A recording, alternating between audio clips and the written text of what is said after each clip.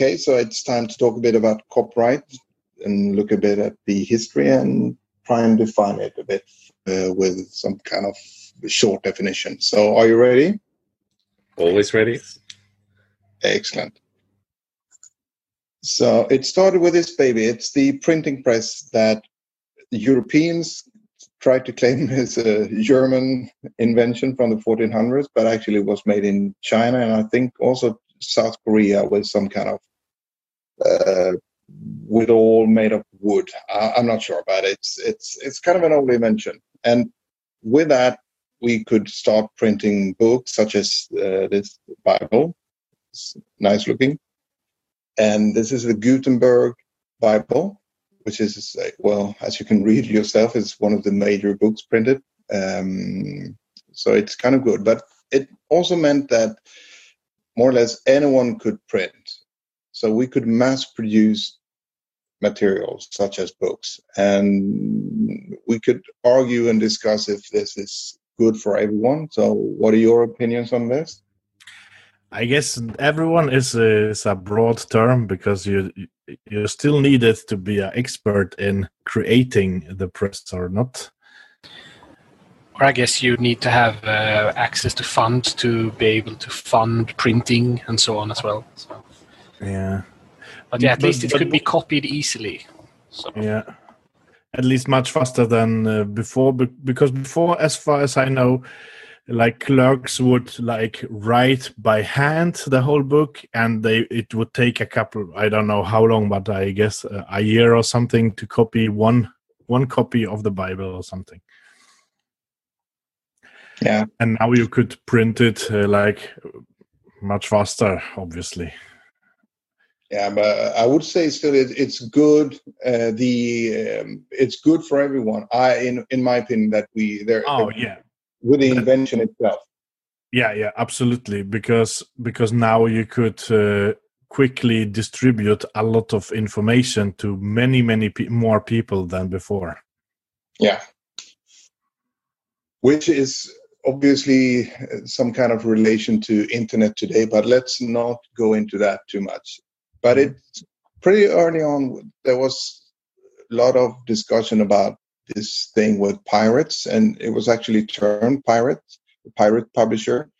And so some people started to engage in adding some kind of restrictions to the the book printing. So this guy, Victor Hugo from France, he instigated the Berne Convention as some kind of reaction.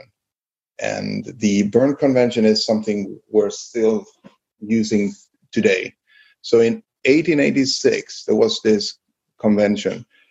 I believe it was in Paris, perhaps Berne. And basically the agreements made there are still valid today, which is kind of interesting. And this changed name to Burpee. It's probably not called Burpee, but I wanted to say Burpee, which turned into WIPO, and then 74 WIPO all of a sudden was part of UN. It's kind of. Do you know that convention? Was it between what kind of people were there? Like politicians or who was it? I don't know. Interesting. Because someone, it's like if it's the first copyright thing, copyright comes from the law, I guess. I guess you will go into that later. But how did it start then? Yeah, we had the Statute of Anne before, earlier on in England or United Kingdom, but I figure it was like some kind of lawyers doing this. Okay. Mm-hmm. So one of these things that it states is that a work, if I'm living in Sweden, if I do work here in Sweden, it's also protected in Germany under German laws, up to the protection level I have in Sweden. So already we're seeing that copyright law is getting like kind of tricky, but the convention says that there is a strong minimal protection. And the last but one point here is actually one of my favorite points. Copyright is automatic. It's no registration, it's no fees. And the last point here is something we can debate, but perhaps not today. I'm just saying Disney. Excuse me?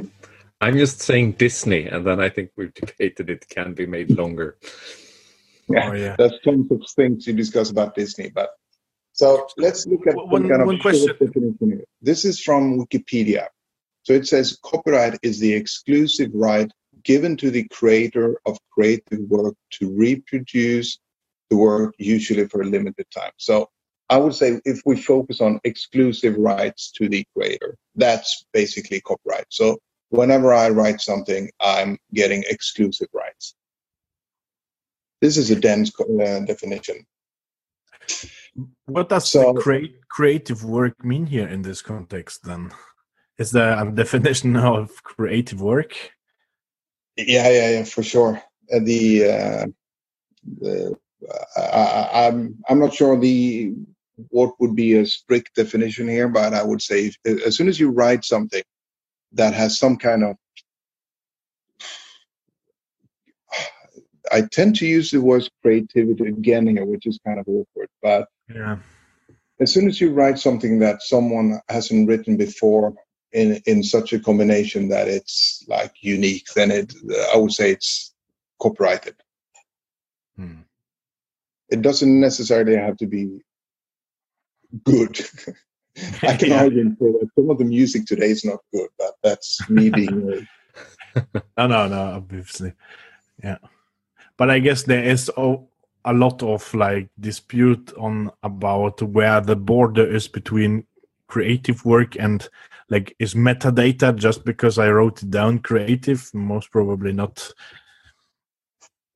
No, Yeah, this is an API a creative work, or is it the implementation? Mm. Oh, it sounds like Google would have an opinion on that. Yeah. And maybe So- Oracle as well. So just as a reminder here, it's given to the creator. I don't have to register. I don't have to pay any fees. So that's one of the coolest things I think with copyright. And who can use my material? Also, so remember that the creator is given exclusive rights. So basically, whatever I write, you can't use. But And- use in what way? I mean, I can read it and I cannot read it, or what? You What can does read it, exclusive but right? you cannot copy it. You cannot change Read- it. Okay. But, well, you don't really have the right to read it either unless Henrik gives you the right to read it. Yeah, that's true. I Right. haven't heard of a case where somebody is sued for copyright law because of reading something. Well, reading No, source if you code don't that was buy not the- released, that has Yeah. probably... If you Mm. don't buy the book but still read it. But then I guess we get into intent. So if you on purpose read something you're not supposed to read, you probably infringe something, but probably not the copyright. But it's interesting. If I read a book that is not yet published, it probably means that somebody has copied it. And I would say that that's a more likely case to sue me for the actual copy. Yeah. Or you somehow got your hands on the original without the author willing to give it to you, and then it was stolen, basically. Yeah. So, in short, how do we know if and to who a work is copyrighted? This is a classic. We sometimes see it's copyrighted this and that, or we see the C with parentheses around it, or the copyright sign here. This is I mean, an it's old Unicode or this is ASCII. US based. Excuse me. It's Unicode or ASCII.